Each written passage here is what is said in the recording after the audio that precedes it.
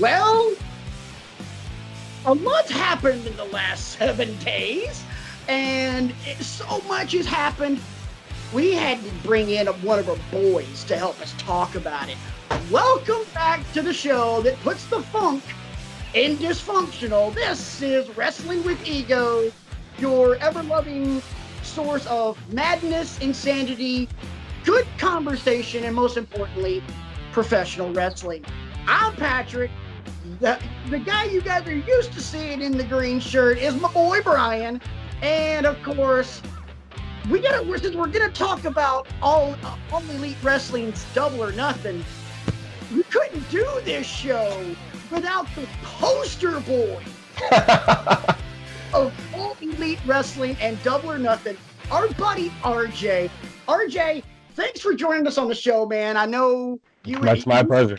Just recently got back in from Vegas, but Brian and I really thank you for joining us because, I mean, if we're gonna bring in any expert commentary for this bad boy, you were kind of there. And there's a lot of, Brian, I don't know if you saw this, dude. I'm sure you did because you love RJ as much as I do. He's kind of been all over the place in terms of that handsome face of his. You know, you can kind of vogue it there, brother.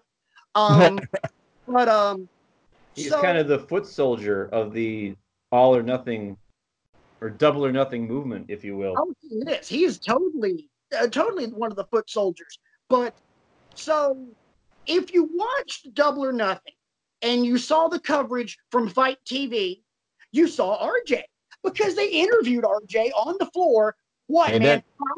5 minutes after the show wrapped? Yeah, it was about 5 minutes. 5 minutes after the show wrapped. He is Look at him trying to act all humble and stuff. It was right after I took my selfie with Justin Roberts. Okay, and he also got a selfie with Justin Roberts, one of the 5 best ring announcers in all of combat sports, and I'm talking boxing, mixed martial arts, and pro wrestling. No joke, I would put Justin Roberts up there with Michael Buffer, with Jimmy Lennon Jr., and I can't remember Joe Martinez. Just in terms of just being a great ring announcer. He's absolutely phenomenal. Oh, he is. I've always loved his work, and I appreciate a good ring announcer. So, me too. RJ, interviewed by Fight TV. He was featured on the Instagram page for All Elite. I was. And then, if that wasn't enough, at about 17 minutes and change. 17 minutes and 51 seconds, sir. Brian, I never want to hear about me putting myself over ever because I would not remember the exact moment. I don't want to hear a damn thing out of your mouth for the rest of your life. So what we're saying is RJ's got the fullest bingo card of anybody who went to Double or Nothing. Yeah. I mean, hey, he went to Vegas and he went all in, Double or Nothing, and not only danced all night with Lady Luck. Lady Luck got knocked up. he is carrying RJ, baby. It was a good day. It was a good day. 17 minutes and 50 some odd seconds into being the Elite. You see that bearded bastard right there screaming, oh my God, because Adam Hangman Page made a surprise entrance into the buy-in battle royal. Absolutely, and I was one of the marks that completely bought that he wasn't going to be there. I didn't buy the knee injury, but I bought that he wasn't going to be there because he didn't have a match. So, yeah. Because let's be honest, Pac decided to be a little bit too big for his britches, as we say down south. Yeah. Anyway, moving right along, we got so much to talk about. And since we're already 5 minutes into all this, I just want to throw out, first off, thank you guys for joining us like you do every week. This is going to be a fun show, and I'm glad you guys are a part of it. If you want to get involved in this week's conversation, hit us up on Twitter. You can hit me up at Rant Mode On. You can hit Brian up at bkrigo15. And I want to make sure I get this one right. You can hit RJ up at RJ E-Man with 2 N's, correct? Absolutely, that is correct. Man. So hit all 3 of us up on Twitter.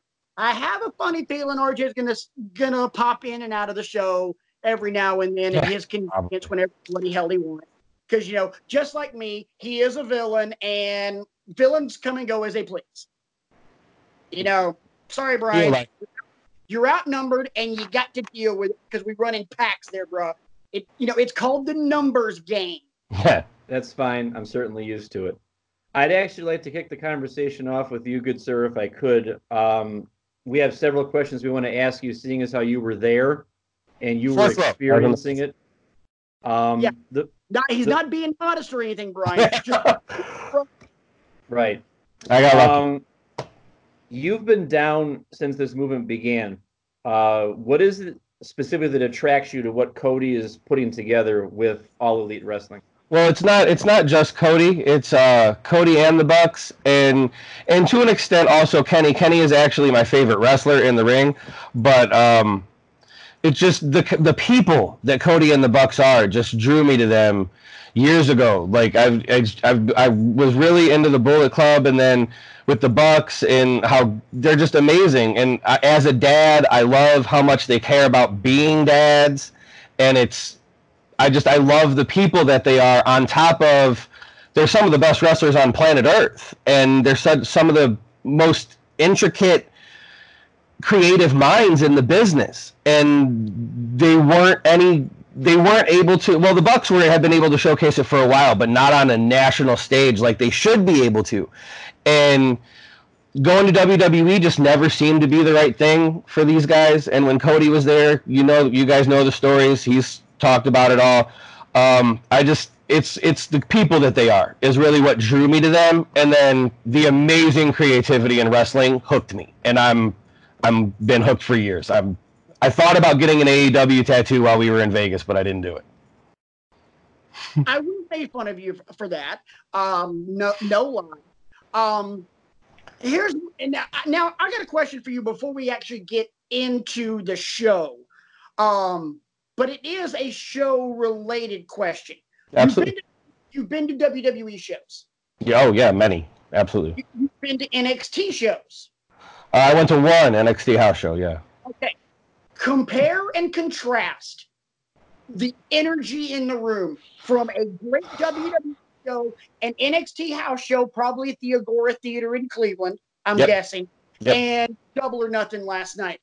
Put it into a comparison, because I know a lot of our fans have probably been to WWE shows, or they've been to a Ring of Honor show or NXT or something like that.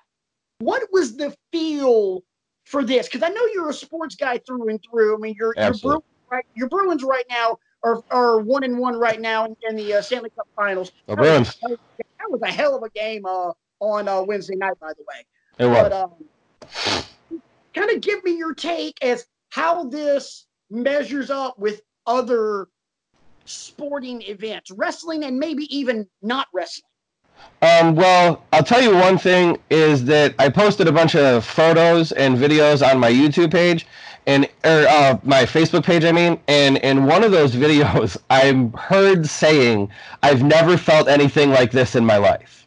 It was just everybody there knew they were a part of something that was changing the universe we all care about so much for the better. And the closest thing that I can compare it to was actually All In back in September. And there's nothing I can compare it to. It's just, we knew that we were taking part in something that was bigger than just one singular wrestling show. Both times, both All In and Double or Nothing. And the feel at Double or Nothing was just, oh man, it's not anything I can put into words. It was unbelievable. And I used that word probably 4 or 5 times in my Fight TV interview because it's unbelievable. I don't believe it. Right. Now, one thing I noticed from watching the show, to me, and this is, kind of bringing my Southern roots back into this, it honestly felt like a college football game. But everybody was there was only really one team on the field, and it was AEW, but everybody was immersed. I Brian hates it when I doesn't hate it, but he begrudgingly deals with it when I go down this route. To me, listening to the crowd, it felt like an Iron Bowl. It felt like Auburn and Alabama, where it's just passion. This is what we care about. We're here because this is what we live for. Right. Absolutely. Passion is the word. Passionate.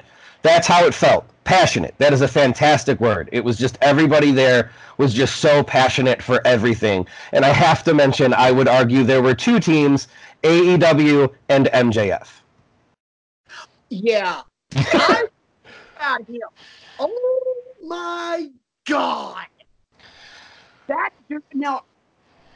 kid's a star. I have never. The only person I can compare heel heat to in the last 5 years to MJF at Double or Nothing is Tommaso Ciampa. Absolutely. And that's what was in my head as you were going. I thought that's what you were going to say. And Brian, you and I have talked about this on the show before. There's a difference in heat and venom. And that was a venomous reaction. Absolutely. That wasn't just, I'm here to boo. That wasn't me booing The Miz, because I think The Miz is a great heel and I find him absolutely entertaining. This is, I want you to die. I want someone to watch a pile driver and you never walk again. Heat. Yeah, absolutely. And the way MJF commanded that, I was like, man, that was just gold. Absolutely. Brian, you hate this phrase, but that was an exemplary, defining example of heel 401. 401. I mean, it was just masterclass. Something else to follow up on that, RJ. Throughout the time you were there, your comings and goings through all the different events, I'm sure you had conversations with other fans. What kinds of conversations, or what was the main topic of them? What were their hopes for it? What were they looking to get out of the weekend? That sort of thing. There was a lot of who do you think's going to be number 21 in the Battle Royale? It seemed everybody thought it was Moxley. That's what I thought. Me too, and that's kind of why I lost it the way I did when Hangman came out, because I 100% expected it to be Moxley. The match that everybody seemed to be most looking forward to was the Bucks and the Lucha Brothers. There was a lot of talk about people being excited to see the Bucks get time, because at All In they got rushed at the end because the timing ended up not right and they didn't get the match that they deserved. And there was a lot of talk both around StarCast and when I would just run into people in the casinos and stuff and we'd start talking. And I played poker at the poker tables. I talked to a lot of guys, and a lot of people were just really excited the Young Bucks were going to get time. Yeah, because that was one thing I was disappointed with All In, was because even though you had a really great match between Okada and Jesus Christ, I'm blanking on his name, Marty Scurll. That was a great match, but it took away from the Bucks and the Bucks and Ibushi versus Ray and whoever. Bandito, yeah. Yeah. I find it funny that two of those guys are now in WWE. Right. But yeah. So bottom line, I've listened to a lot of different podcasts, and I've listened to Busted Open on Sirius XM over the last couple of days. There's a general consensus that one match stole the whole show. What do you think it was, RJ? Cody and Dustin. Okay. That's the general belief is, that was like the Savage Steamboat WrestleMania 3. That was like, here's the main event, but top this. Right, absolutely. There were people, I didn't see anybody within my area of vision that was not crying at the end of that. Yeah, it was a beautiful moment. Even Cody breaking up. Absolutely. I thought the emotion carried from beginning to end, because the way I looked at it, and me growing up again in the South, my wrestling, the youth of my wrestling experience had Dusty's fingerprints all over it because it was all NWA. It was the Dusty finish. It was War Games. It was, it was the Houseman, if you will. That match seemed like it was written by the Dreams. It had his fingerprints all over it. And I was like, it felt very 1980s center stage Atlanta, Georgia. It felt like it was a WCW taping or an NWA taping at center stage. I was like, man. Yeah, and if you listen to Cody talk in interviews and stuff, like that's the kind of stuff that he loves. Is the old stuff, and not even necessarily just his dad, but everybody from that era. Cody he loves it, and Dustin too. So I mean, man, they went out there and they tore the house down. Whoever said Dustin didn't have anything left to give lied, by the way. Absolutely. He looked phenomenal for an old fart. Speaking of old farts that still got it, I got 2 letters for you. Take this dude's name and reverse the letters. J.R. Man! I've watched a lot of the stuff on Access TV from New Japan. And when Mauro Ranallo was doing it, don't get me wrong, I love Mauro Ranallo. Whether it's NXT, whether it was New Japan, whether it's boxing on Showtime. I watched the Deontay Wilder fight a few weeks ago. It was just like, man, Mauro is so good with this. JR, some of those old timers who use that phrase, he's still got a lot left in the tank. JR's just got it. I mean, it's just natural. Because who was the third guy in the booth? It was him, Excalibur, and Alex Marvez. I don't know a whole lot about him, but that's his name. He does NFL for Sirius XM. Oh yeah. That's right. He mentioned that at the press conference. He said that. Yeah, and he used to work for Fox Sports, I think, too. Yes, he did. And he occasionally would fill in on Busted Open as well. Massive wrestling fan. Alex Marvez, I thought, progressively got better as the match went on. Truth be told, my critique, I could do without him. Give me JR and Excalibur all the way. Man, I agree. Excalibur is so good. I'll tell you what, when on January 1st, when they officially announced AEW is going to be a thing, I looked at my wife and the first thing I said was, God, I hope they get Excalibur on commentary. I wanted Excalibur to be the voice of AEW so bad.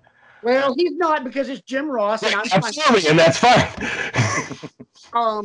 Couple of things before we get into the really nitty gritty of the show and kind of like aftermath, feedback, things like that. The real reasons we actually wanted to bring you on, kind of the critical analysis of the whole thing. How did you feel about the throne spot where Cody took the sledgehammer to the throne? Your thoughts on it, because a lot of people say hokey, a lot of people say really cool, a lot of people said it's the first shot to start the war, blah blah blah blah blah. What did you in life? What did you think? I thought it was awesome. I was really angry. It's crazy. I took it a lot more personally than I should have, being such a big supporter of these guys, when Triple H called them a piss-at company at the Hall of Fame ceremony. That was kind of a low blow. Yeah, absolutely. That made me a lot madder than it should have, as somebody who isn't actually an employee of the company. But I loved it.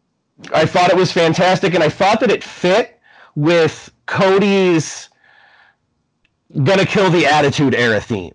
I think it was, honestly, I think that it was more about that than it was about Triple H. He had Attitude Killer on his weight belt.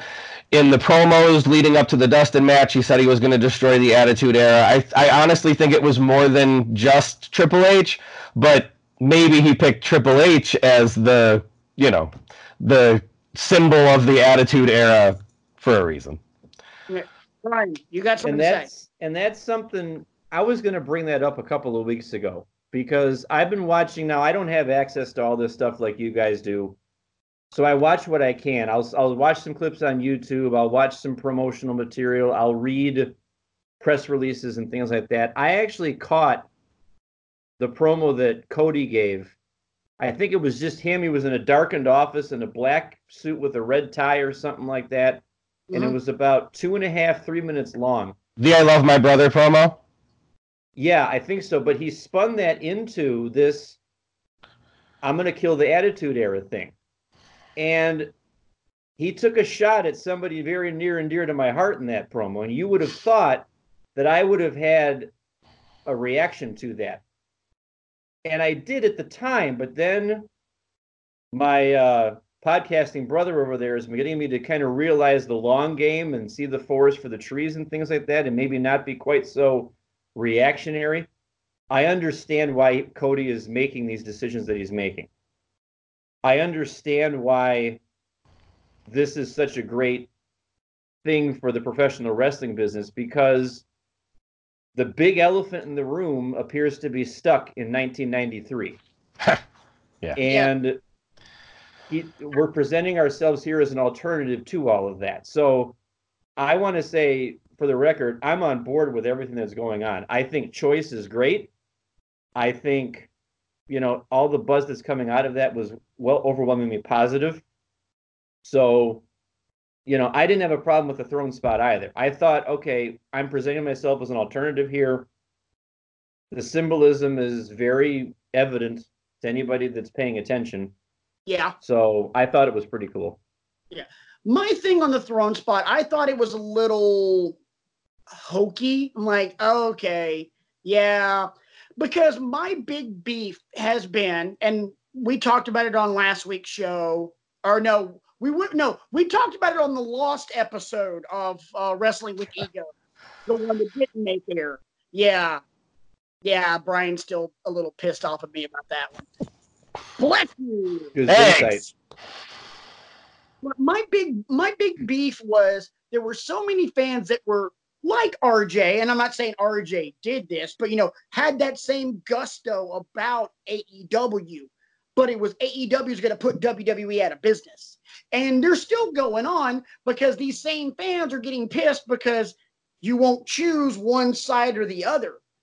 I mean, and you're talking to the guy who would hang out at my buddy Matt's house during the Monday Night War, and Matt had a cable splitter in his room and 2 TVs, and Raw on one, Nitro on the other. Damn the consequences. We watched them both, damn it. And I was the exact opposite growing up. I lived with my aunt and uncle at the time, and he was always upstairs watching Nitro, and I was always in the basement watching Raw. Oh, I preferred Nitro. I preferred Nitro so much more until not.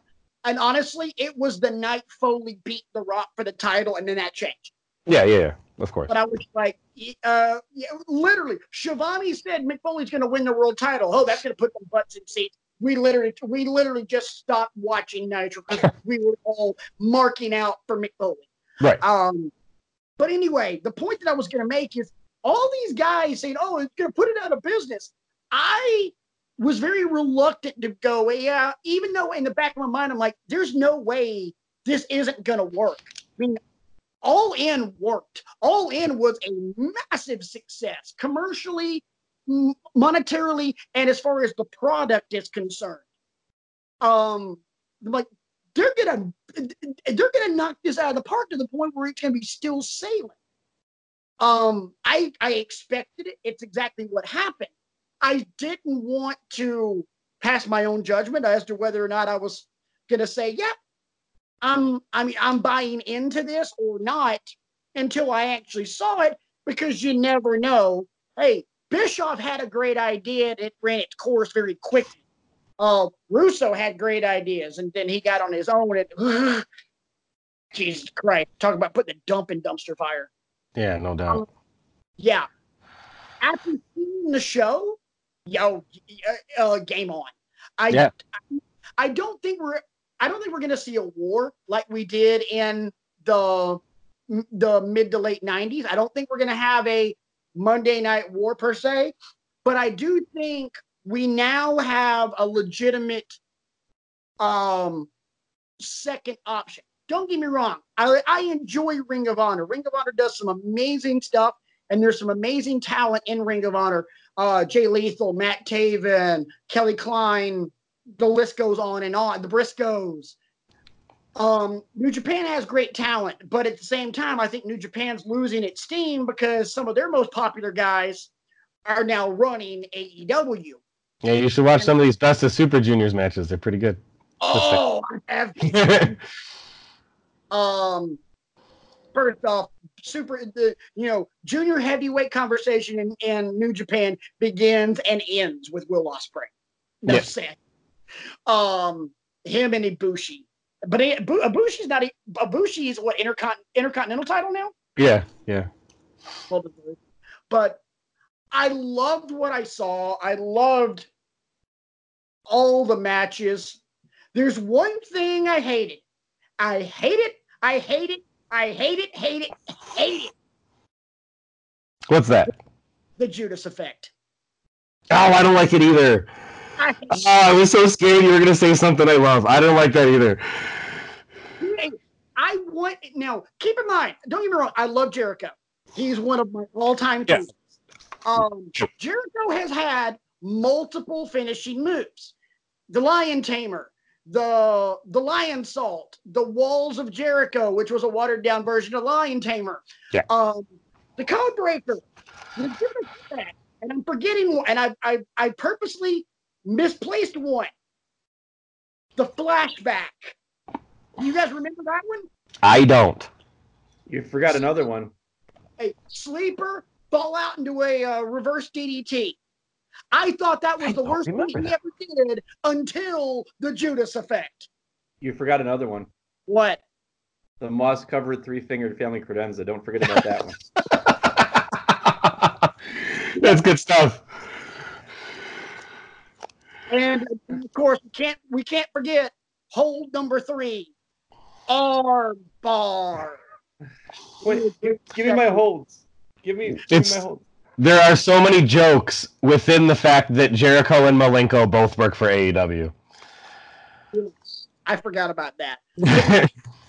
I loved everything, but my whole Omega and Jericho was everything that I expected it to be. It was just a damn good wrestling match. It was. But I saw that when he hit the Judas Effect and got the pin, I was like, he went out like that? Right. I mean, it's kind of like, I know Brian hasn't seen them. RJ, have you seen any of the Harry Potter movies? Not all of them, but I've seen some of them, yes. The last one. Did you say I haven't seen them? I thought you haven't seen them. I own every single one of them. Okay, and the books. What? Breaking news right now. See, I stand corrected. Yes, I'm going to use that friggin' graphic every week now because I found it. How dare you? My bad. I'm Mr. Harry Potter and the Chamber of Everything and the Sorcerer's Everything. Okay, well, at the end of Deathly Hallows Part 2, Voldemort goes out like a sucker. Voldemort goes out like a sucker. I'm trying to watch my language because Daisy's children's going to be watching this. Kenny Omega went out like a sucker. And I was like, he got knocked out by that? Right, yeah. Dude, if we were to do a top 5 of like dumbest finishing moves ever, that might be number 1. I agree, 100%. Oh, it's horrible. Brutal. Yeah, awful. And I mean, I'm a huge Kenny fan. Like, I got autograph. I mean, I'm a massive. I went to the show in Kenny Omega Super Kicks shoes. Like, I'm a huge Omega mark. Like, I hated that move beating him. I hated it so much. And leading up to the show, when Jericho put out that video about I have a new finisher, I thought that video was getting released because he was going to go for it and not hit it. And when he went for it, we would know what it was because of the video. And then when he hit it and won, I was like, really? That's the move that won the match? You'll both appreciate this. This is how much I hate it. John Cena's sixth move of doom, the lightning is better than the Judas effect. I don't know. Hey, the lightning fist Jackie Chan thing that Cena does works because it's so freaking ridiculous. Same thing with the people's elbow. It's an elbow drop that's not off the top rope, but because there's so much theatricalness to it, it works. Right. It was a spinning back elbow that was half-assed. Look, if John Jones does that in UFC, Jericho does that, I'm like, oh my god. Yeah, it looked horrible. It wasn't a good one, and not at all. I'm sure he's done it where it looks like it could knock a guy out, but that wasn't the one. Yeah, it was freaking terrible. Let's get into some of the actual event. Instead of just these little snippets. Absolutely.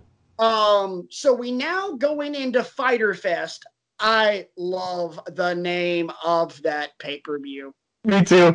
I'm like, they are digging at Fyter Fest, and that's flipping hysterical. My wife didn't know what Fyter Fest was when Fyter Fest came out, so I showed her all the stuff, and she couldn't stop laughing after that.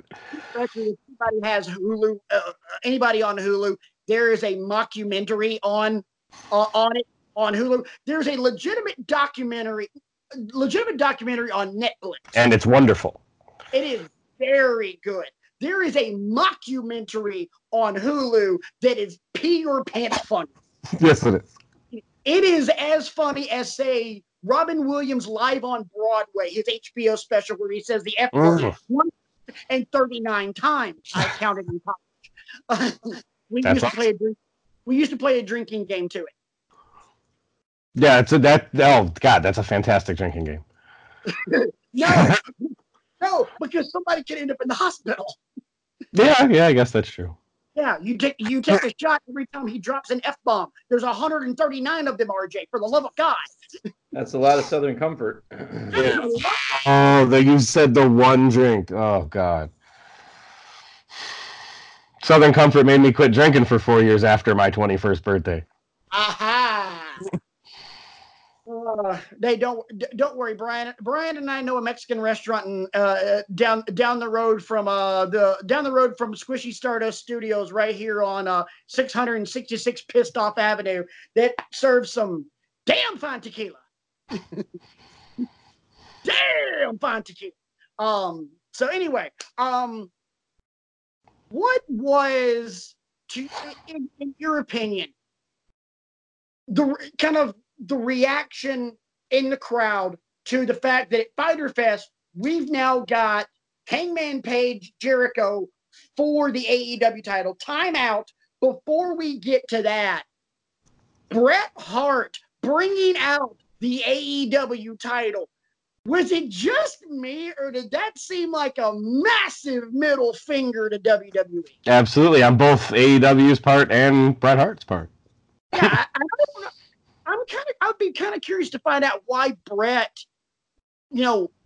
was willing to do that. I wonder if it had something to do with the Hall of Fame when that fan decided to attack Bret or anything like that. I don't know.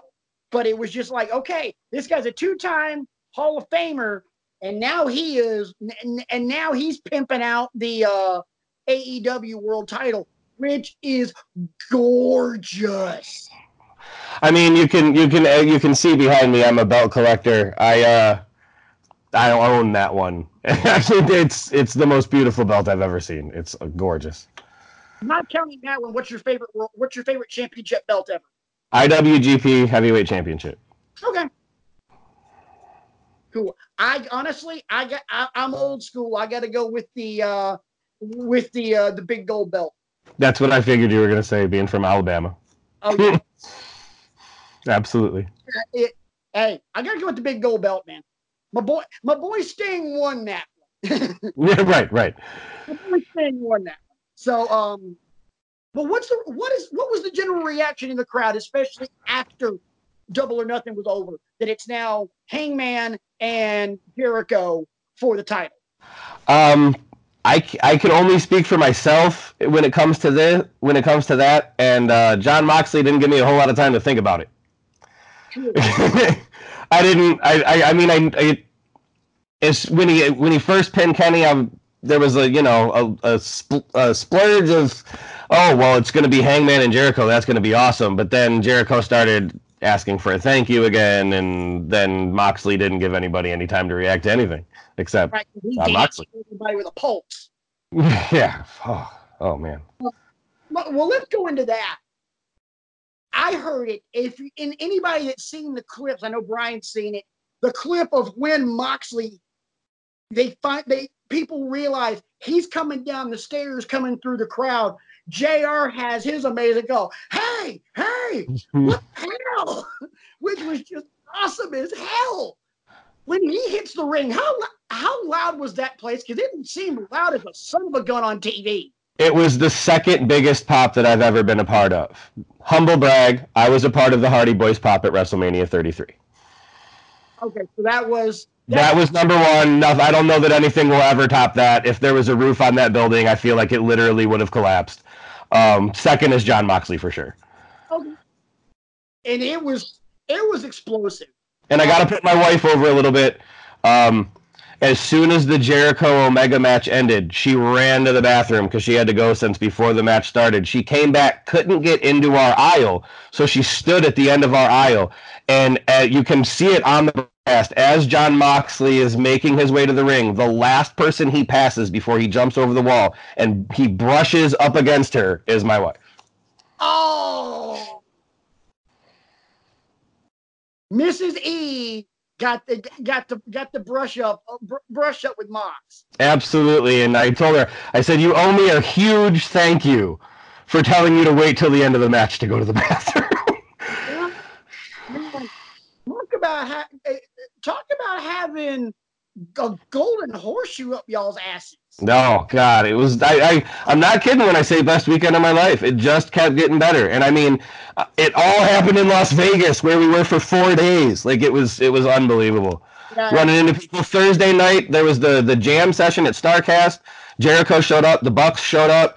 SCU was there because Kaz's band was what was doing the jam session. The Bucks' parents were there. I took a picture with the Godfather. I got to tell him about when I was 6 years old, and he came out as Papa Shango and made me hide under my chair. And he put his hand on my shoulder and said, I love hearing stories like that, and thanked me. And that was, I could have gone home after that, and that was the first day we were there.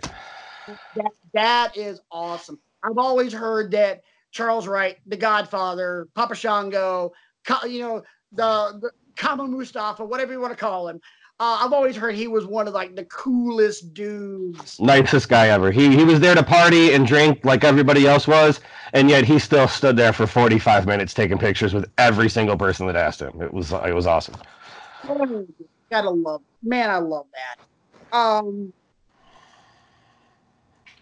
Okay, so Brian and I like to do this, and I know from our softball conversations, our conversations at Church League softball stuff that we've done, we've booked stuff in the dugout. So, all right, we're back in the dugout. RJ, where are you taking this? Because Fyter Fest is what, next month? Fyter Fest is June 29th or 26th. I think it's June 29th. I'm pretty sure it's June 29th. Where are you taking this? Oh man, there's so many different places they could go. I mean, I feel like for Fyter Fest, they're not going to do a whole lot of story. I feel like they will get more into that at Fight for the Fallen and All Out. But I can tell you that one thing that I'm unbelievably excited about is John Moxley versus Joey Janela is at Fyter Fest, and that match is going to be off the rails. Out. They're doing Janela and and I'll tell you what, the storyline to the match that they did that AEW put online is absolutely phenomenal for these two guys. They're in the locker room and Janela pulls a cigarette out of his pack and he lights up a cigarette and Moxley just takes it from him and starts smoking it and then just flicks it and walks out. And so now they're having a match because Joey Janela's pissed he stole a cigarette. Which is so Joey Janela. Yeah, but at the same time, that's just good old school stuff. Right. It's right. It's phenomenal. It's great. It's great. I'm super excited for the Cody Dustin Rhodes versus Bucks is at Fyter Fest too. That's going to be phenomenal. I don't know where you can go with Kenny or Jericho. I mean, I don't know if you do Jericho Hangman there. I don't know if you wait on that. I don't know what you can do with Kenny because Moxley has a match with Janela, so I don't know. Oh, you leave truth be told, I honestly think you could leave Kenny off the show. Probably could. Mox and Janela have just an absolute just brawl. God, it's going to be a banger. You obviously have to put Moxley over in this. And then Kenny, Kenny gets his. Just like Mox got his after Double or Nothing. At the end of that match at Fyter Fest, Kenny evens the score. That'd be phenomenal. You can start building that up with, okay, you got me, now I'm gonna get you, and you can just continue escalating that little by little by little until you went all out. Is supposed to be what? When is that kind of slated for? August 31st. Right. You can play that up to them, man. And Fight for the Fallen is in July. That's the one that benefits the victims of gun violence. Right, and they're doing that. I know they're doing that in Jacksonville. Are they doing that at the football stadium, or are they going to do that in an arena? I'm actually not sure. It might be at the football stadium now that you mention it. I'm not 100% positive. Arena owns that. Right. Yeah. Man, there's so many things to talk about because it was just such a good show, but it was a great show without storyline to it. Right. It was kind of an introduction to, hey, this is what you're going to get with us. Let's have some fun.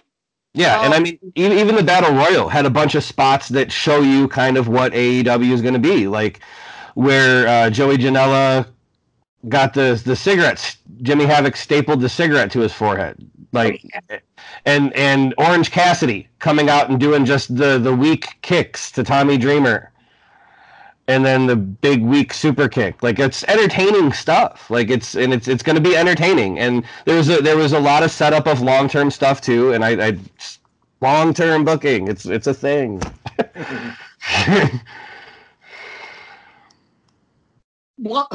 Mama Llama is heading upstairs, and since the Golden Hurricane is here is spending the night tonight, she's like, "Give me the baby monitor,"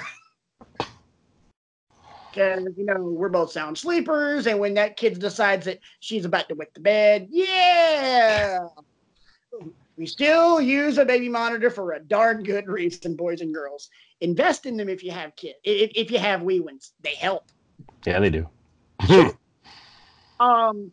Let's change gears. We've talked a good 30 some odd minutes on the actual show. I hate doing this because it's just embarrassing.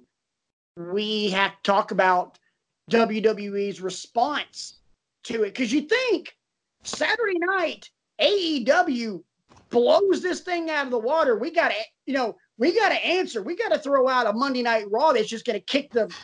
All right, here's my one for the night. Kicks the shit out of everything. Well, it was shit, all right. Yeah, no doubt, absolutely. This is me looking at my watch, waiting for WWE's response to Double or Nothing. Yeah, we're still waiting. Here's my thing. From what I read, this was the worst rated Raw. Thank God I said that slowly. In 5 years. Wow, I hadn't heard that. Oh, it drew like a 2.1. Sorry, I don't mean to smile. And truth be told, as much as I enjoy WWE, I laughed at that because I'm like, oh, dude, really? I love WWE. I love the talent there. I love the wrestlers there. But there's something about the management there and all the stories I've heard that just makes me smile at a 2.1. Well, when you listen to this week's episode of Talk is Jericho, might get a pretty good idea why, because Chris Jericho's guest was none other than Jon Moxley. Absolutely. Known as Dean Ambrose. And Moxley said some pretty damning things about WWE. Not necessarily in terms of, them being crappy people or anything like that. It was just business practices. And he knew he was on his way out. He at least had a feeling. Here's like the Cliff Notes version for you, boys and girls. He had a feeling he was on his way out in 2018, midway through 2018. He was excited to come back from his injury, but he wasn't excited to go back to WWE. Then Roman got sick. And he wasn't happy about any of it. Not necessarily Roman getting sick. Roman's his friend and he loves him. And he made it very clear that Joe Anoa'i is his boy. But the fact that they wanted him to turn on Seth that night and then do that promo about bashing Roman because he was weak and bashing Seth because he was weak. He's like, it was disgusting. And then they wanted me to do it again, and I pretty much just yelled in Vince's face. Damn.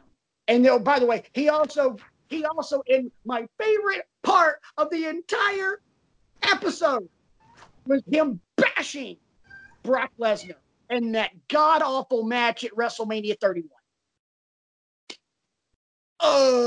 God. Yeah, no doubt.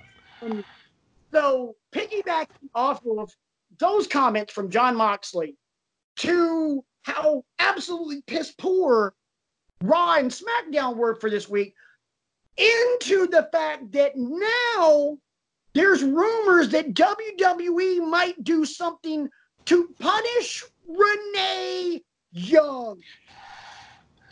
Of course there's rumors of that. I mean, I know, but I'm just like, okay, how asinine is this? Because now it seems like all of the nonsensical storylines that WCW did that cost them everything, WWE's doing the exact same thing.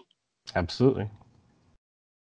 But they have more money to cushion their fall than WCW did. That's what the difference is here. Yeah, it's called $1 billion from Fox. Right. They could lose in the ratings all year long, and they're fine. Because not only do they have that $1 billion from Fox, they've got that $10 billion from the Kingdom of Saudi Arabia. No, we're not going to talk about that show this week. I'm not watching it.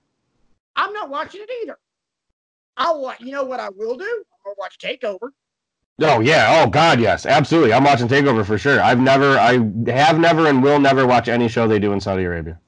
No, absolutely not. I will not, however, miss a TakeOver. Right. Yeah. And we'll talk about that very briefly as we get ready to wind down the show. Brian, you've kind of sat there quietly for a little bit. I got to bring you back into this, man. You've just kind of been listening.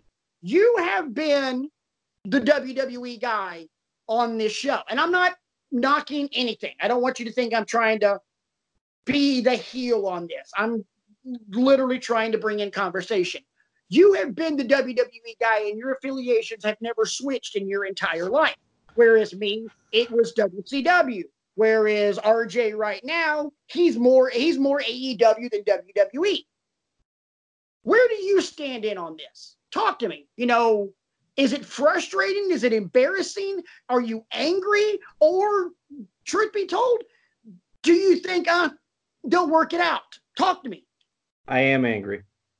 And I personally don't see how any WWE loyalist like me could not be angry about the way things are happening. I saw something on Twitter a couple days ago that kind of summed this up. There's a guy, we've been trying to grow our audience a little bit over the past several weeks. I've been seeing these follow trains and things like that from other people that are passionate about wrestling the way we all are. And following them and getting follows from them has exposed me to things that I've never seen before. One of these guys, I forget what his handle is, but he posted a video of here's how I watch Raw now. and Yep. he had his DVR queued up, and he had the fast forward button on a factor of 4. And it's going, 30 minutes, 45 minutes, an hour. And then he stopped on something that he thought was interesting, watched it for like 30 seconds, fast forwarded it again. Sadly, gentlemen, that's the way I find myself watching Raw now too, because a lot of times I'll DVR because we're out and about doing things on a Monday night. I'll put it on, after the Lovebird turns in for the night, and I'm, staying up watching it. If there's a wrestler involved that I like, I'll watch it. If there's a wrestler out there cutting a promo, I'll watch it. But lately, it's been, I'd say, about 2 years consistently now of just skits and ill-conceived promos and pandering commentary and matches with 19 commercial breaks shoehorned into them because we got to get our sponsors in there and stuff like that. And it's just not compelling. If it's not an NXT match, if it's not, a big 4 pay-per-view like WrestleMania, Royal Rumble, SummerSlam, et cetera, it just doesn't hold my attention. And I don't know if it's just their air of superiority, where, like you said before, we've got all this money to cushion our falls so we can afford to be lazy and disingenuous and all this other stuff. But I feel like this is my Monday Night Wars because I wasn't watching wrestling until the very, very late 90s. And even then it was only SmackDown because I didn't have cable as a child. So I only saw all that happen through backstory and documentaries and, talking with other. Yeah. So I only got to hear one side of the story, which is why I'm seeking out as much wrestling content as I can now. The Viceland series that you've been getting me to watch, so I get to hear other sides of it, other facets of it. And I feel like there almost needs to be, at this point, a hostile takeover. Yeah. Triple H Absolutely. and Stephanie and anybody else who's got, some storytelling chops need to just go into Vince's office and say, you're done. And we're not kidding. This is not a storyline. This is not a work. This is not an angle. You are literally done. And I don't know if they've had those conversations yet or not, but those conversations need to happen because I personally, you want to know my feeling about this? I am sick and tired of my guys and my girls on Raw and SmackDown and even the call-ups from NXT getting squandered because all they are is an assembler of talent and they put them in. It's like when I collected baseball cards as a kid and I put them in the den, I put them up on a shelf. And as long as I have them, as long as they're mine, that's all I care about. But you've got Finn Balor and Samoa Joe and Bayley and Charlotte and Becky Lynch and Ali and all these people. I could go on, and you're wasting them. Rival. Yeah. Shinsuke Nakamura. Yeah. Thank you. And you're wasting them at the expense of the same tired tropes from the 80s and 90s. You're bringing back Goldberg and you're bringing back The Undertaker and you're bringing back Brock Lesnar. And I have respect for these gentlemen for their legacies and for their accomplishments and all that, but it is 2019. And the time for a 60-year-old person to wrestle has come and gone. I'm sorry. I know what I like and I'm not seeing what I like. I'm with you. RJ, go. I agree. One of the things that Moxley said on the podcast today was that as his contract was running out, Vince called him and asked him to sign for a couple of more months to continue to do the European tour. And he said what he wanted to do was to tell him, why don't you call Dave? Why don't you call Hunter? Why don't you call one of these guys that's not us? Like one of these guys that you actually want to pay attention to. Like, we don't want to do you favors anymore. Why don't you call the 60-year-old guys and the 50-year-old guys? Because that's all you care about. And it's a lot of that. Oh yeah, it is. Don't get me wrong. I've never shied away from being an Undertaker mark. So even though, the matches are absolutely horrible, I've never been able to experience the dead man's entrance. I have seen the Undertaker live twice in my life. And both times he was on a motorcycle. So I never got lights out, gongs, purple lights, smoke, hat, trick coat, the whole 50 yards.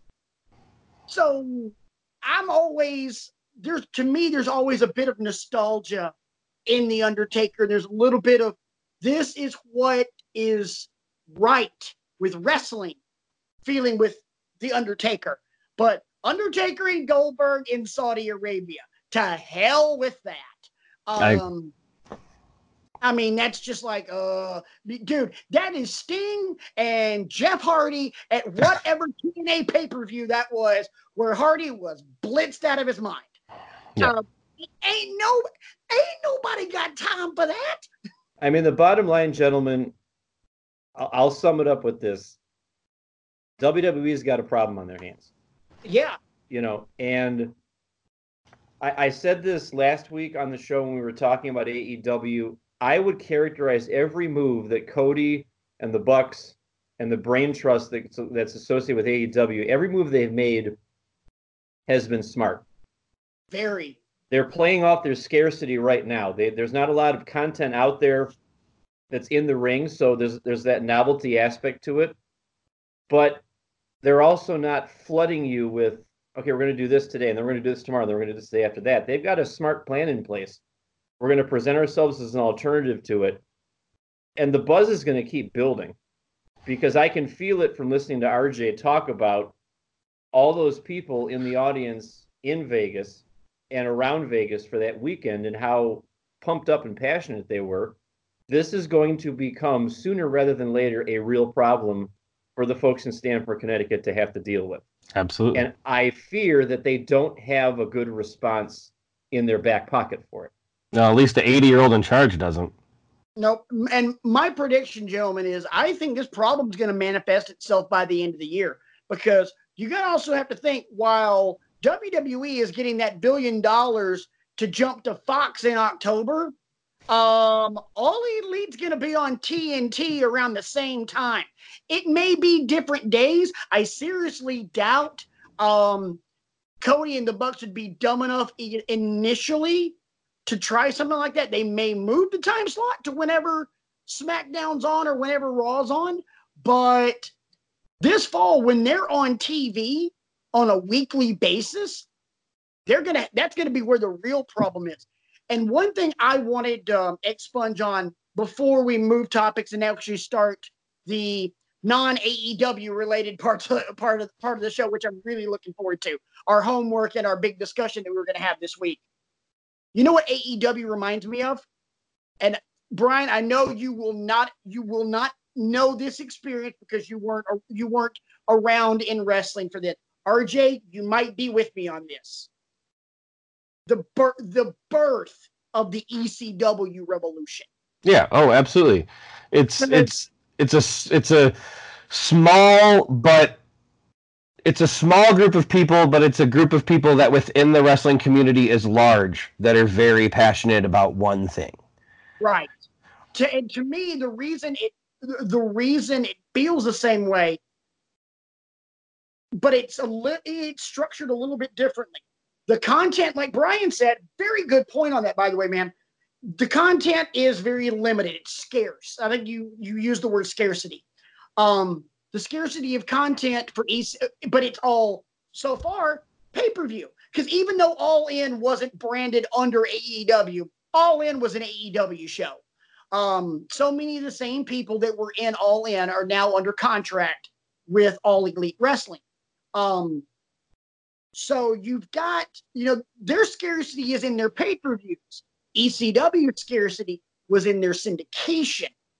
And then they got national TV and then pay-per-view. All Elite is going to have their pay-per-views as their scarcity, creating the buzz, and then their big hammer is going to be TNT. To me, it feels like ECW, except with a legit budget. Absolutely. And I'll throw in something real quick about, you were talking about the schedule and when they might go on. There's nothing that's factual about that yet, obviously. But when late last year, when everything originally leaked about them copywriting AEW and All Elite Wrestling and all the list of things that they copyrighted, one of the things that they copyrighted was the term Tuesday Night Dynamite. And the rumors are that the week that SmackDown moves to Friday is the first week that they're going to be on Tuesday on TNT. And if that is true, I think that is brilliant because people are already used to watching wrestling on Tuesday nights. So give it to them. That actually, I did not know that. That is freaking golden. It's genius. On the show tonight. Thank you. It's definitely my pleasure to be here. This is a freaking blast. Definitely, if that's the case, Brian, we've been talking. We like you and I love to talk about the business aspect of this. If that is the case, and they go on Tuesdays the same week that SmackDown debuts on Fox, it's a masterstroke. Crap, is that a smart move? It's just another smart move in a series of smart moves, and streaks can't go on forever. But like I said, so far, Cody and Matt and Nick and Tony Khan and all of the other people involved in it are just really being smart and shrewd about how they're presenting this as this alternative over here. It sounds like they're talking to me. I mean, hey, you're obviously disillusioned with what you're seeing on Monday nights and Tuesday nights. Come on over here and give this a try because I think you're going to like what you see. And I'll admit what I have seen, I like what I see. Is it enough to make me just give up on WWE? No, because I've still got too much skin in that game.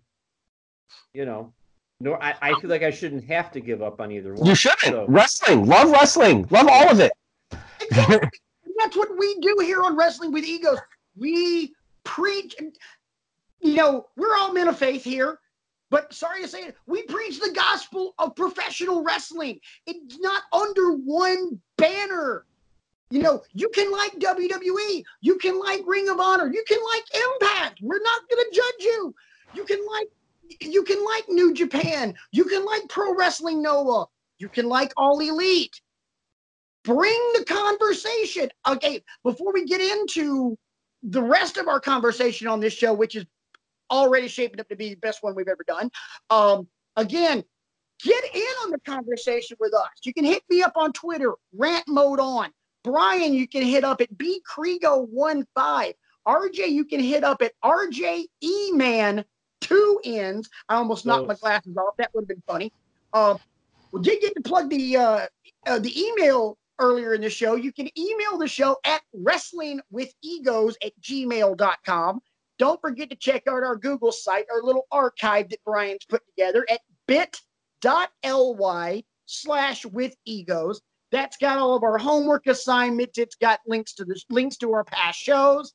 It's not really an interactive thing, but it's kind of more of an archive. Here's what Jim repository, if you will. It's a repository. I like that. That's a great word. I love words like that. Oh, well, Brian's got millions. The gimmick. I know. The verbiage. The intellectual savior.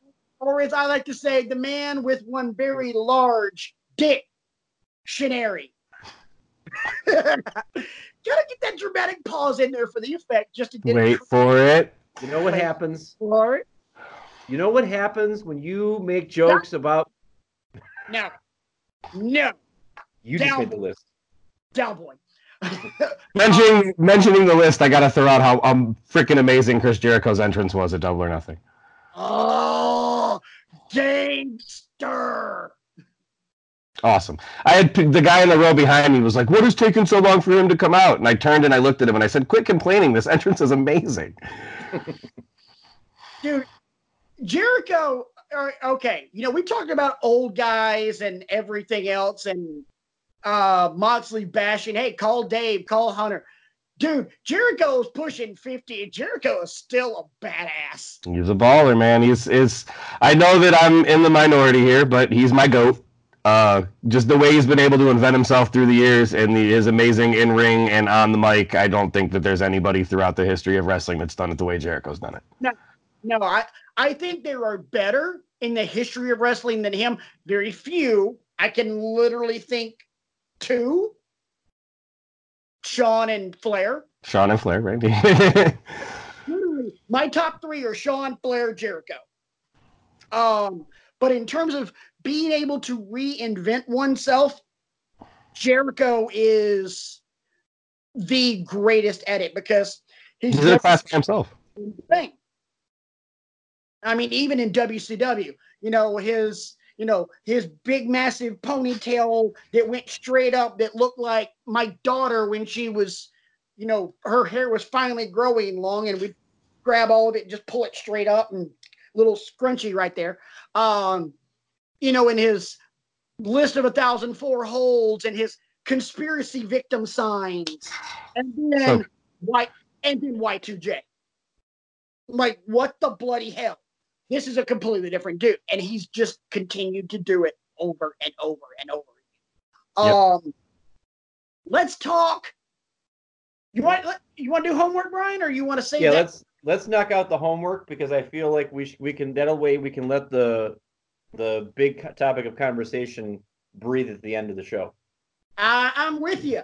So, homework for last week, and I actually slipped the homework to RJ as well, and he can. I know, right? Hey, we knew RJ was going to be on the show. I'm like, hey, if you want to do the homework, do the homework. I'll probably do the homework. I love that match. Brian assigned to us from Armageddon 2008. It was Triple H, Edge, and Jeff Hardy for the WWE Championship, in which Jeff Hardy won. A long line in the history of titles that Jeff Hardy has won. Literally, I think he's the only guy in WWE history to ever win every title they've ever offered. That might be true. Well, he's never been a 24/7 champion, so. Sorry, Brian. I know. I'm sorry. 7 title. What the hell? Anyway, man, I forgot how hot that crowd was for. Yeah. Because that was like Jeff's got a shot at winning this. You could tell there was a palatable feeling that crowd thought Jeff Hardy could walk away that night with the WWE title, even though he was in the ring with, at that time, 2 major heavyweights in Triple H and Edge, guys that were power players at the top of the mountain in the company at that time. Such a good match. It wasn't necessarily clean, I thought, but it was a match that told a great story. And because of that fan emotional investment, we want Jeff to win. We all want Jeff to win. You know what it reminded me of? And RJ, you might feel the same way. It reminded me of the first Elimination Chamber where Shawn won it. We all want Shawn to win the title. Shawn to win the title. Shawn hits that super kick, gets the 1, 2, 3, and you could have blown the roof off of Madison Square Garden. Absolutely. It reminds me a little bit of Kofi at WrestleMania this year too. Yes. Daniel Bryan at 30. Right, absolutely. Just one of those. This is the guy we like. We want him to win it. CM Punk at Money in the Bank in Chicago. Right. It was one of those feel good pops. I loved it. I watched it earlier in the week, and I've had such a crazy weekend that I kind of forgot some of the points that I was going to make. And they're all on my phone, which is what I'm using to record the show. So, damn it. Mr. Brian, I'm sorry I wasn't fully prepared for class. Again. Go ahead, give me some points off. I'm always ill prepared for class. Story of my life. I love the finish, the pedigree, the pin, the swanton. Trips is ejected, not literally, but he rolls out, and Jeff gets the cover on Edge. 1, 2, 3. new champ. Unfortunately for me, it seemed like another in a long line of wasted opportunities on Jeff Hardy, because Jeff could never get out of his own way in his personal life, and that cost. Truth be told, I think that cost him a massive title run because he was so popular. No, he was I feel like he was the most over in the company at the time. Oh yeah, absolutely. Because he had that new entrance music. He was doing the whole black light paint dripping off of his hands and his face, and then the pyro. And then they also, he had the title and then got screwed over by his brother, and then that leads to WrestleMania 25, which was a dumpster fire. I'm sorry, their I Quit match at 25 no, their match at 25 had Matt go over. The Twist of Fate with the chair. Yeah. And then it led to the I Quit match later. Might have been SummerSlam. I can't remember. But yeah, it was just like that feud to me just went nowhere. I mean, it was kind of like, it honestly truly made me feel like WWE looked at that feud and go, okay, Cody, Dustin, this is why we're not going to put you on at WrestleMania. Matt and Jeff. Like, really? Yeah. Right, yeah. Really?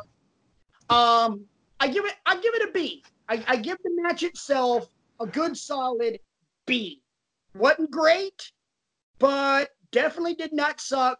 A lot of good emotion, a lot of feel good. Now, don't get me wrong. Even if it wouldn't have had feel good, it would have had me just absolutely furious. Like, I didn't want him to win, but it was still a great match. I still would have given it a B. It was just solid. Nothing sucked, but nothing was absolutely over the top amazing, except for the end result. RJ, if you were going to grade it, what would you say? I think B's good. It had the ending everybody wanted. It was a good, solid match. I mean, those are three guys that can go. Hunter, maybe not anymore, but then he could go. B's good. The crowd reaction when Jeff wins is just, that's an A+. Like, that crowd reaction is just phenomenal. And I even put on our Google site in the rundown for this match in the homework assignment tab, I remember thinking there was no way Jeff was going to win. I'm like, come on, he's in with Edge and Triple H. Either Triple H is retaining or Edge is going over. So I was just as shocked as anybody when the final sequence of events that Patrick just laid out went down the way it did. And Hardy winds up being the one getting the pin. I'm like, oh, really? Okay. Yeah, and then, as we said, you spin it forward, and it's just a non-satisfying aftermath. Yeah, absolutely. It's nice to see that Jeff has been able to get out of his own way and kind of, upped his game, his life game recently. Yeah, life game more importantly. Because don't get me wrong. I think I can speak for the rest of this all-star panel here on Wrestling with Egos. We want to see you succeed and be great in the ring, but be good in life too. Live your best. I mean, okay, cool. We can boo you to the ends of the earth, but if you're a good dude, you're a good dude. Yeah. We'll still boo the hell out of you, but you're a good dude. That's why I love Adam Cole so much. One of the nicest guys ever, but in the ring, he's an asshat. Do you have homework for me this week, good sir? Yes, I do. And RJ, if you join us next week, you can do this one as well. All right. But I'm giving you a heads up. If you do join us next week, you have to give the homework assignment. So you have to prep something for both Brian and I. Okay. Gentlemen, your homework assignment, and Brian, you will have heard this before because this was on the Lost episode. I'm bringing this one back out since we didn't do it. It is a 2-part assignment because both matches literally run in together. You will have to watch them both because to me, that's the entire story. You will watch from ECW Barely Legal you will watch the three-way dance to determine the number one contender for the ECW World Heavyweight Championship. Big Stevie Cool versus the Sandman versus Terry Funk. The winner of that immediately takes on the ECW World Heavyweight Champion, Raven. It is the main event of ECW Barely. And as always, why are we assigning this match? Emotion. One word. This is a story from beginning to end. It's beautiful. And if you want to look, Brian, I've given you homework assignments that were, this is just a great match. This is an embodiment of ECW. I believe when I used that, we did that Jerry Lynn and Rob Van Dam match from Hardcore Heaven. I told you, and I believe I used the words, as far as ECW is concerned, this is as good as it gets. Period. End of story. As far as storytelling inside the ring is concerned, this is masterclass. This is because you feel during this match. And if you don't, you probably don't need to be watching wrestling. Well, then I look forward to queuing it up then. Yeah. It's kind of, we talked about that Eric Bischoff TED Talk that's on YouTube, where he talks about news media stealing pages out of professional wrestling's playbook because news media just now today wants to make you feel. It's what wrestling does. This is what it is supposed to look like. And I will say also that you have yet to give me a clunker of an ECW match. I've found value in every ECW match you've given me. I'm not saying that I want you to give me ECW matches ad infinitum, because eventually I'm going to have to call your punk card and say, hey, there's other things out there that you could have me watch. ECW stuff too, but that's fine. We've talked on this show how I wanted to give you a little bit more of an expose into ECW because you have no knowledge of it. So I wanted to go down. I wanted to take you down. It's very apropos that we're doing for next week's homework assignment. We're doing Fairly Legal because tonight we're talking about Double or Nothing. It's very appropriate to me.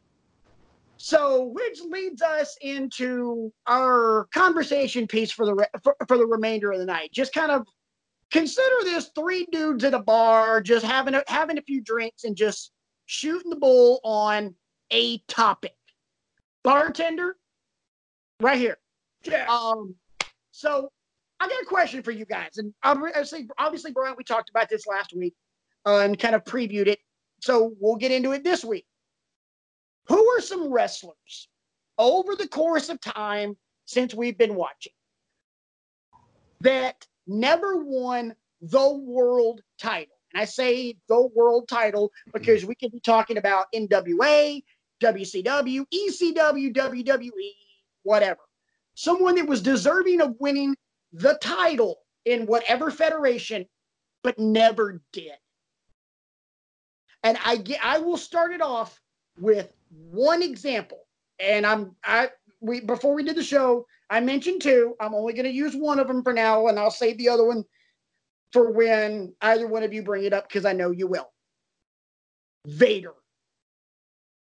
Big Van Vader. Arguably the greatest big man, the greatest super heavyweight in the history of the business. 3-time IWGP heavyweight champion. I think I've got the number right. 3-time WCW champion with a just A+ Dave Meltzer 700-star feud with Sting. I mean, amazing talent. Goes to WWE and literally never wins a stinking belt. Why do you think that is? And that's a question I'm going to be asking a lot during this, because, again, I don't pretend to know how Vince's brain works or how Bruce Pritchard's brain worked or however Vince Russo, anybody who was making the booking decisions Why do you think Vader never had a run with the belt? Too nice of a guy. All the stories you hear is that Big Leon was just the nicest guy in the world. Okay.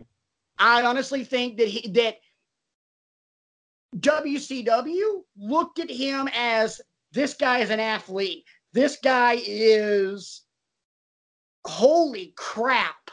And they pushed that. Leon, because he's Big Van Vader.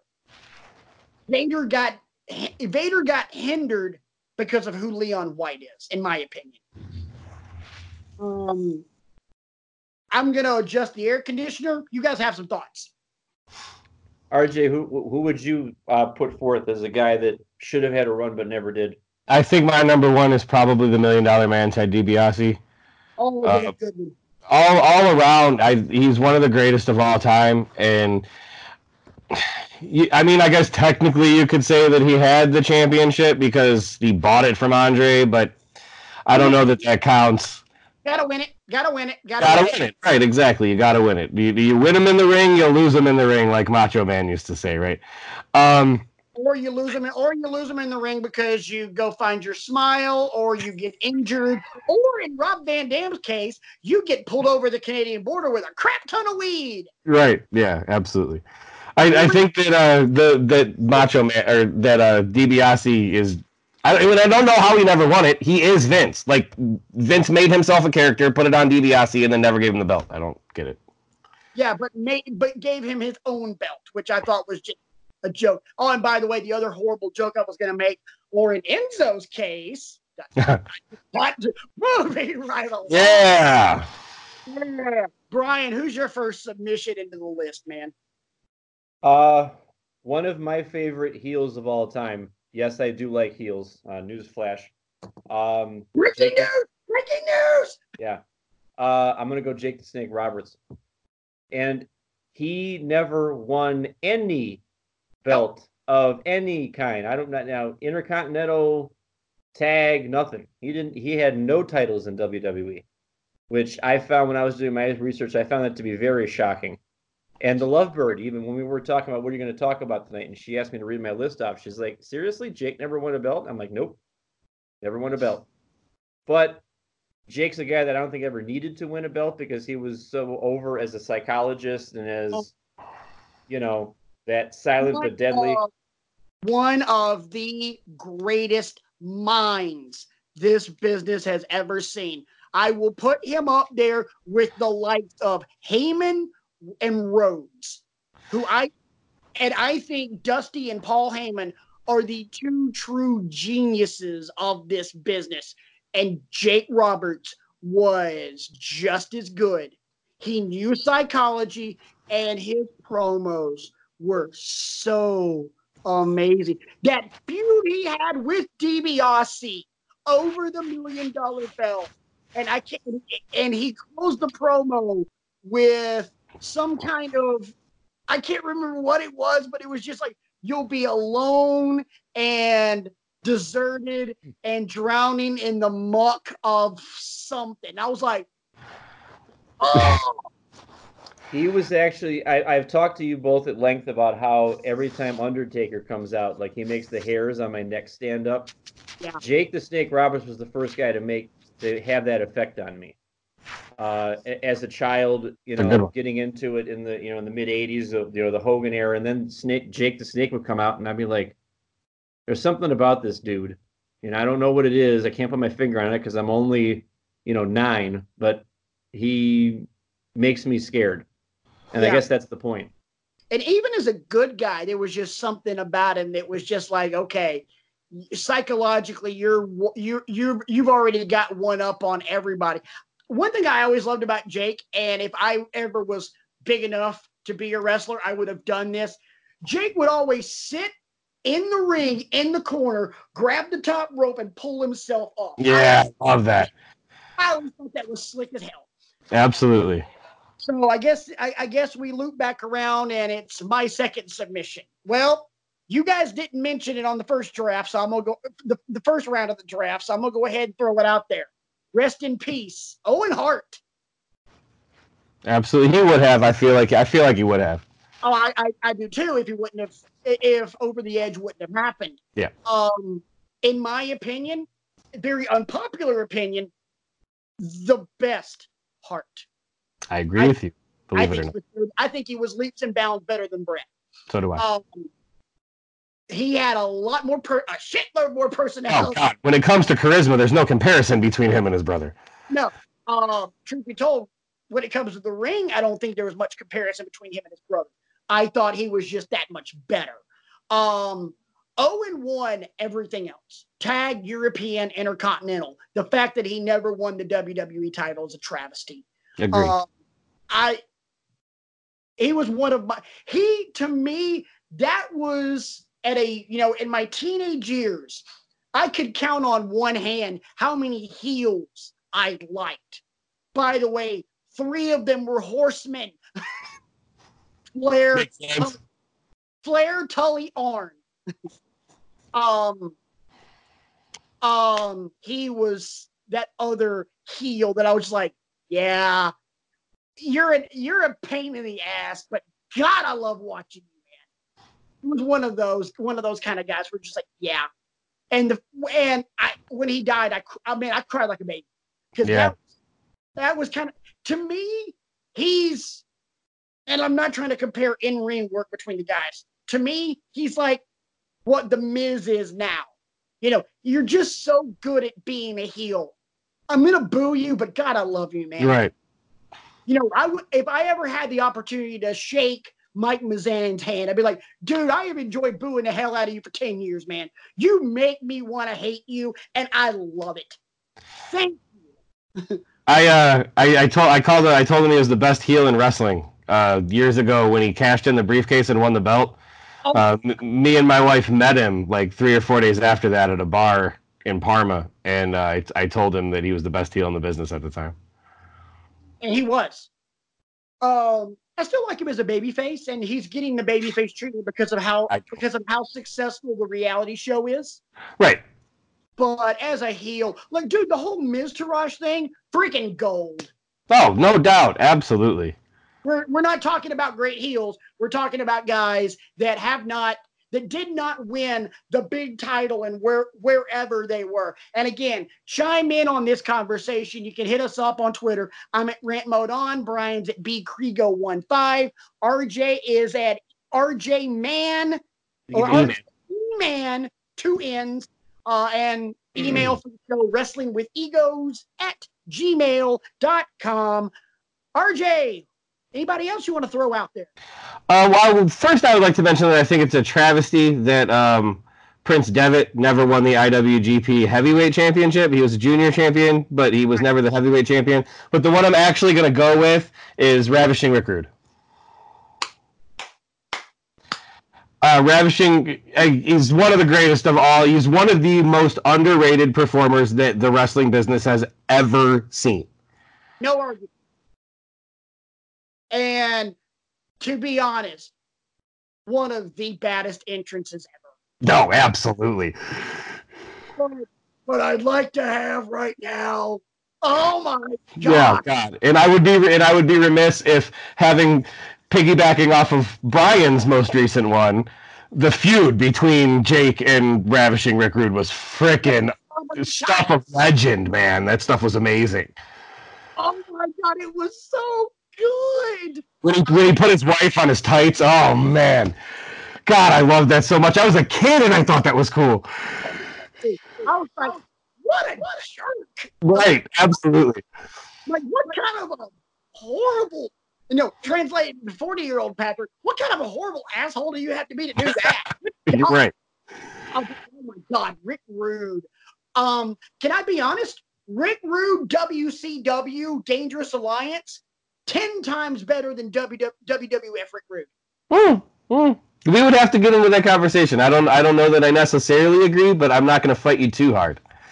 Yeah. Dangerous Alliance Rick Rude with Paul E as the manager. Oh God, done. I'm like, I'm a Paul Heyman guy too, so I hear you. that's like double dastardly. I mean, good Lord. Brian. My next one is Roddy Piper. Never won the big one. Personally, if he would have done it, I would have loved to have seen him do it as a heel as opposed to a face. Right. No, absolutely. As a heel, oh my God, what an ass. Just so antagonistic. He was never really an ass about anything. He was just that. Fly in the ointment. Mm-hmm. Yeah. Mm-hmm. He's the wet fart in church. There's you an analogy. I mean, he just turned, fly in the ointment, wet fart in church, turd the punch bowl, whatever you want to call it. That was him. He was just annoying and grating and insulting, and it was awesome. I'll agree with you on that, and I would have loved to have seen him take the title off Hogan. Yeah. Oh God. Man, that would have been a hell of a thing. There's not much I can say to go on that one, so I think I'll loop it back around. And I'm going to stay in the Hart Foundation. Bulldog. No, I was never a Bulldog fan. I don't know why. I never got into him ever. I don't know why. I just never did. Bulldog had a good personality, hell of a look, and was just, for a big dude, was good. He'd be a lot lower on my list than everybody else I've mentioned, but I liked him better when he was the tag, with the Gentlemen, may I rewind because I thought of a different one. Okay. In his WWF career, Steamboat. Yeah, that's a great one. I mean, he is responsible for one of the greatest matches in the history of this business. Him and Flair. And he won the Intercontinental title. Once. To me, that was a waste of talent. Now, he wasn't in WWF for very long, though. Yeah, he was. Or was he? Yeah. He was there at least WrestleMania 3, 4, 5. Okay. That is enough time to have a run with something. Oh, yeah. To be part of your plans. Right. And then when he realized it was going nowhere real fast, he went back to the NWA, went back to Crockett, and then had that series of matches with Flair. Because the minute he came back, he was the number one contender. Right. Because they knew they had some. So I'm going to go Steamboat. Instead of Bulldog, I'll go Steamboat. RJ, anybody else?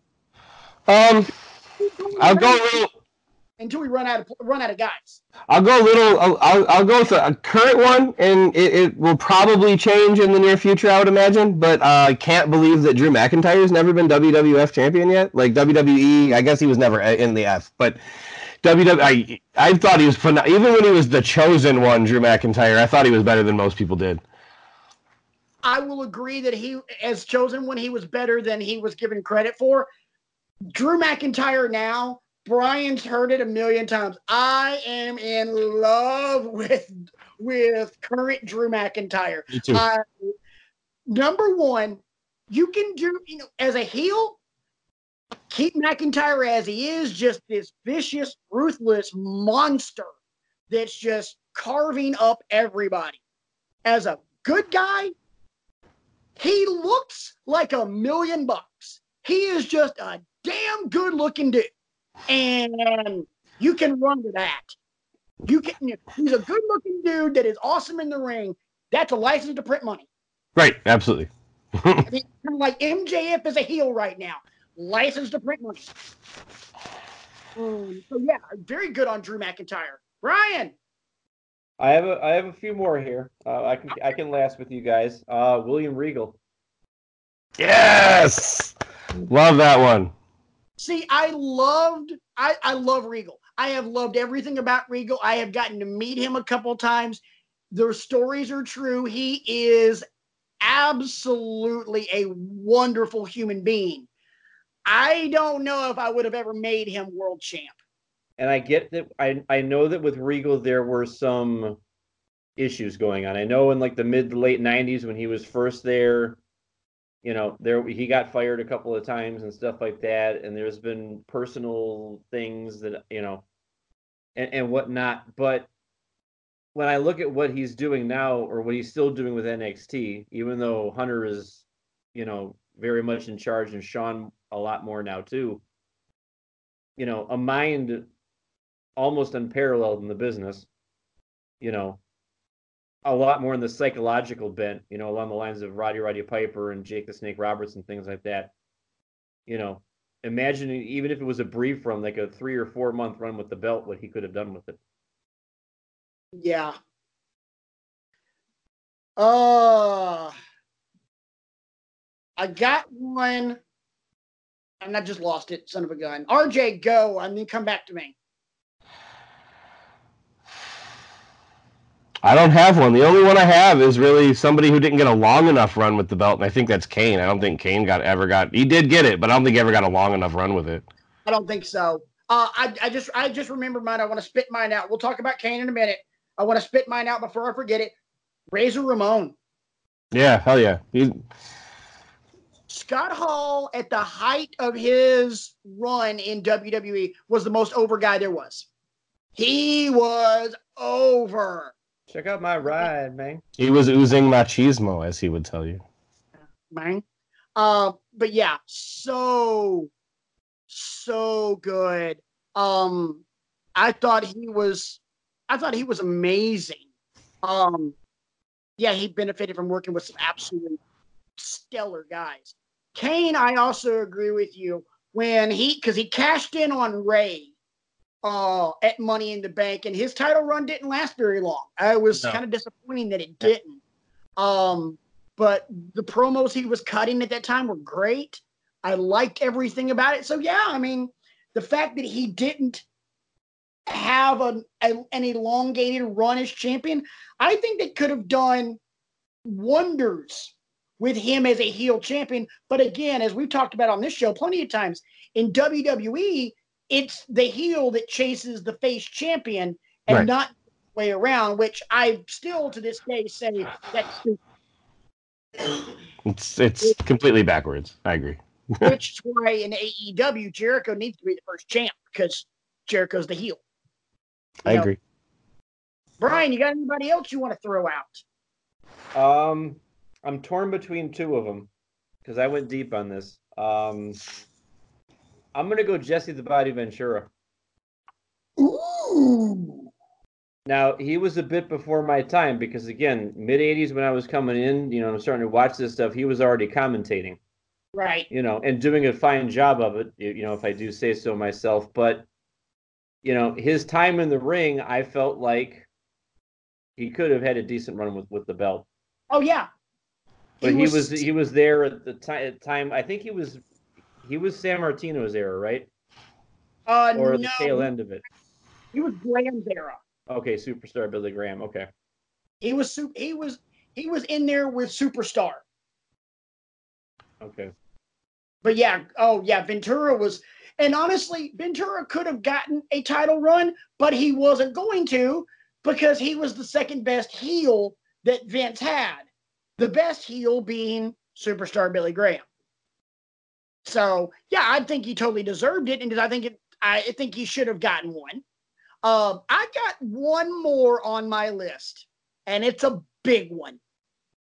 And truth be told, I think it's the biggest one of them all because the man never won a title. Andre.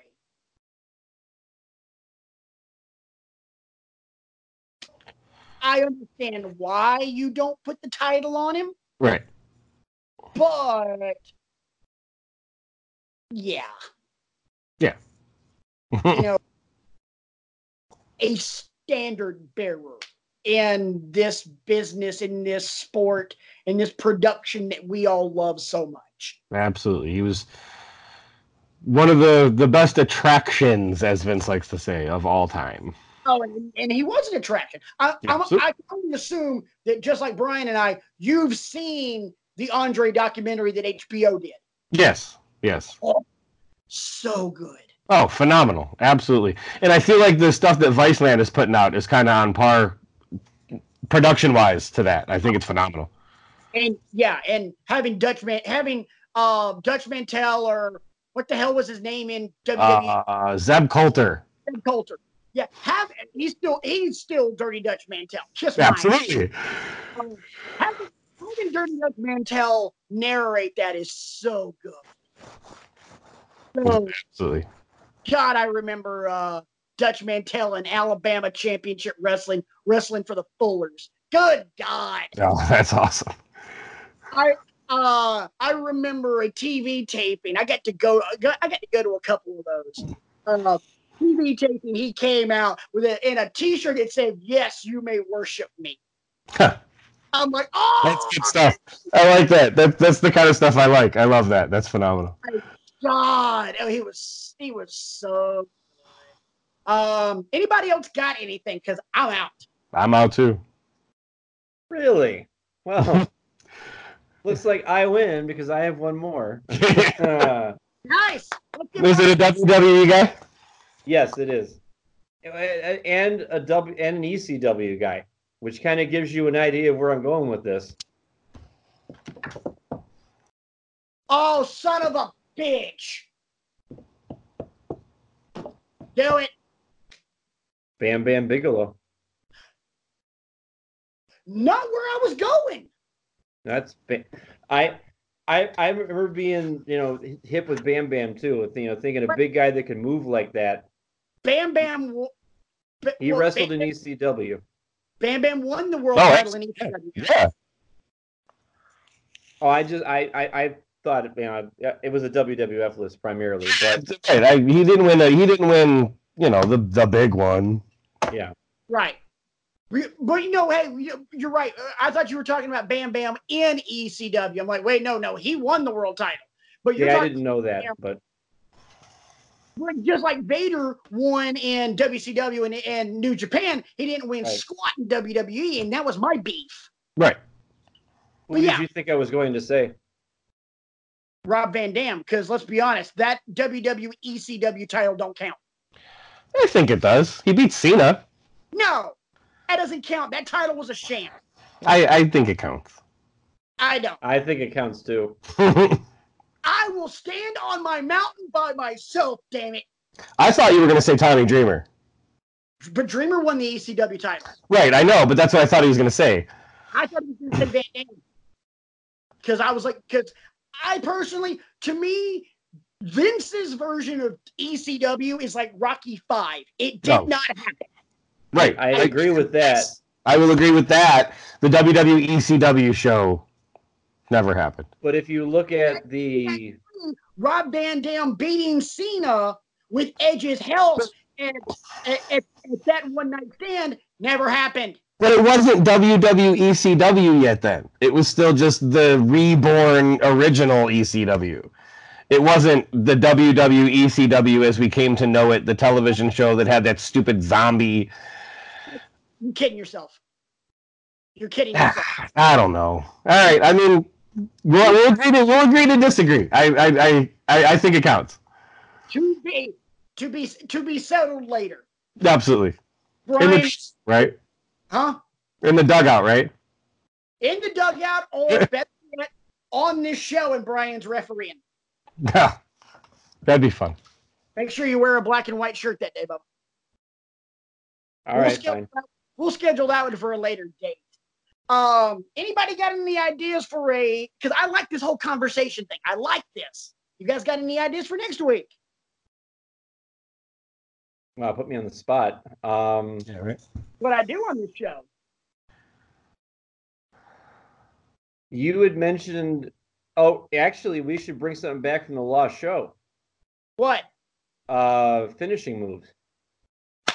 Oh, No. It wasn't finishing moves. It was finishing moves that used to be like you knew it was done, and now they've been watered down, overused to the point where people use them 35 seconds into the match.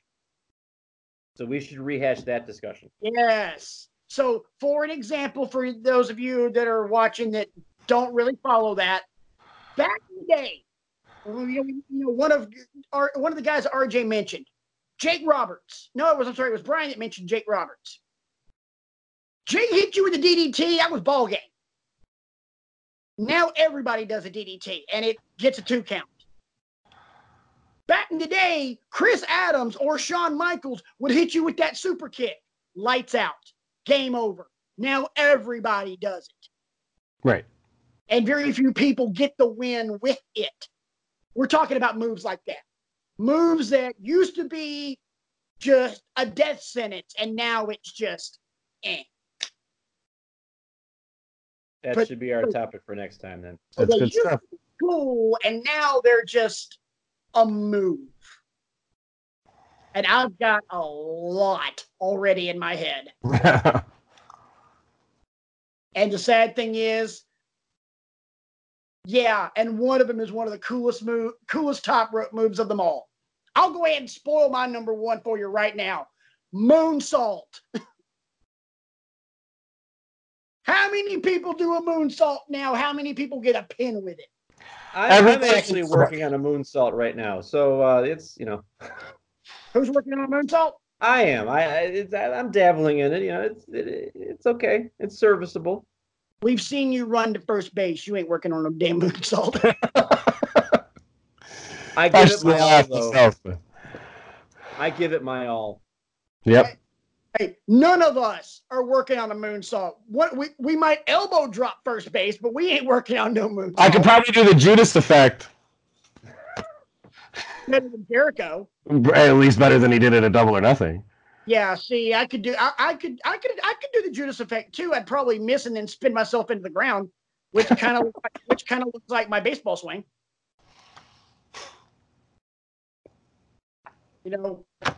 Ball's right in front of me. I'm already way out here. Somehow I still managed to make contact with a metal bat. Instead of it sounding like ping, it sounds like ping. Damn, it was a good show. Yeah, it was fun. Lots of fun, man. So next week we're gonna, truth be told, God only knows what the content's gonna be, because Raw's probably gonna suck again. Let's be honest. So we'll probably lambaste that and mourn the fact that we don't have any really good wrestling content, and we may just all of a sudden just decide to kick it old school. Just watch Double or Nothing again. That is really good wrestling content. Yes, very much. I would like to take this opportunity to throw out, while I'm mentioning Double or Nothing, I'm actually going to start, I want to hit in the ground floor on this. I'm going to start a podcast that is AEW centric. I'm going to call it Forever All In. I loved All In. I am forever all in. That feeling will be with me forever. I'm going to launch it next week. You can find it on Twitter at Forever All In. It's search Forever All In on YouTube. Search it on Facebook. I have pages. I don't have any content yet, but it's coming. AEW, baby. And you know what? As long as you're working with us on this show and helping us improve our content, we will let you plug the hell out of it. And I appreciate it. I don't know about the big man in the green shirt man, but my services are always available. Absolutely, and it will be asked for. Believe that. Well, believe that, right? You can. No, we're not going. But we will. I will go New Jack on you. You can believe that. Good stuff. But gentlemen, great show. RJ, it's been a pleasure having you. Doors open anytime you want to join the insanity. We'll, we love to have you. If you decide you want to make yourself a permanent member of the show, all you got to do is say the word. The invitation's there, brother. I appreciate the invitation, man. I had a blast. It's lots of fun, man. Hey, we don't do this enough. So Lord only knows if we'll see RJ. That's to be determined. It's on, hey, he's got an open contract. He can come and go as he pleases. However, me and Brian are under contract. So you'll definitely see us next week. And for that, I'm simply sorry. But until then, my name's Patrick. And for RJ and Brian, wait, Brian, you got any final thoughts before we roll out of here? You look like you got something you're going to say. No, I just, I think it was a great show. I enjoyed the third voice on the screen, providing the front row seat to all things AEW. And I know we'll be hearing more from him as things roll forth. And I want to thank everybody for the support and the love and the feedback. That's how we get better. So thank you again very much. It's much appreciated. Absolutely. And as always, let's go ahead and wrap up this bad boy. My name's Patrick. You can hit me up on Twitter at RantModeOn. You can hit up Brian at bkrigo15. And RJ, you can hit up at RJEman with 2 N's. This has been Wrestling with Egos. And as always, for my 2 brothers, I always like to close it out by simply saying, that's our story, and we're sticking to it.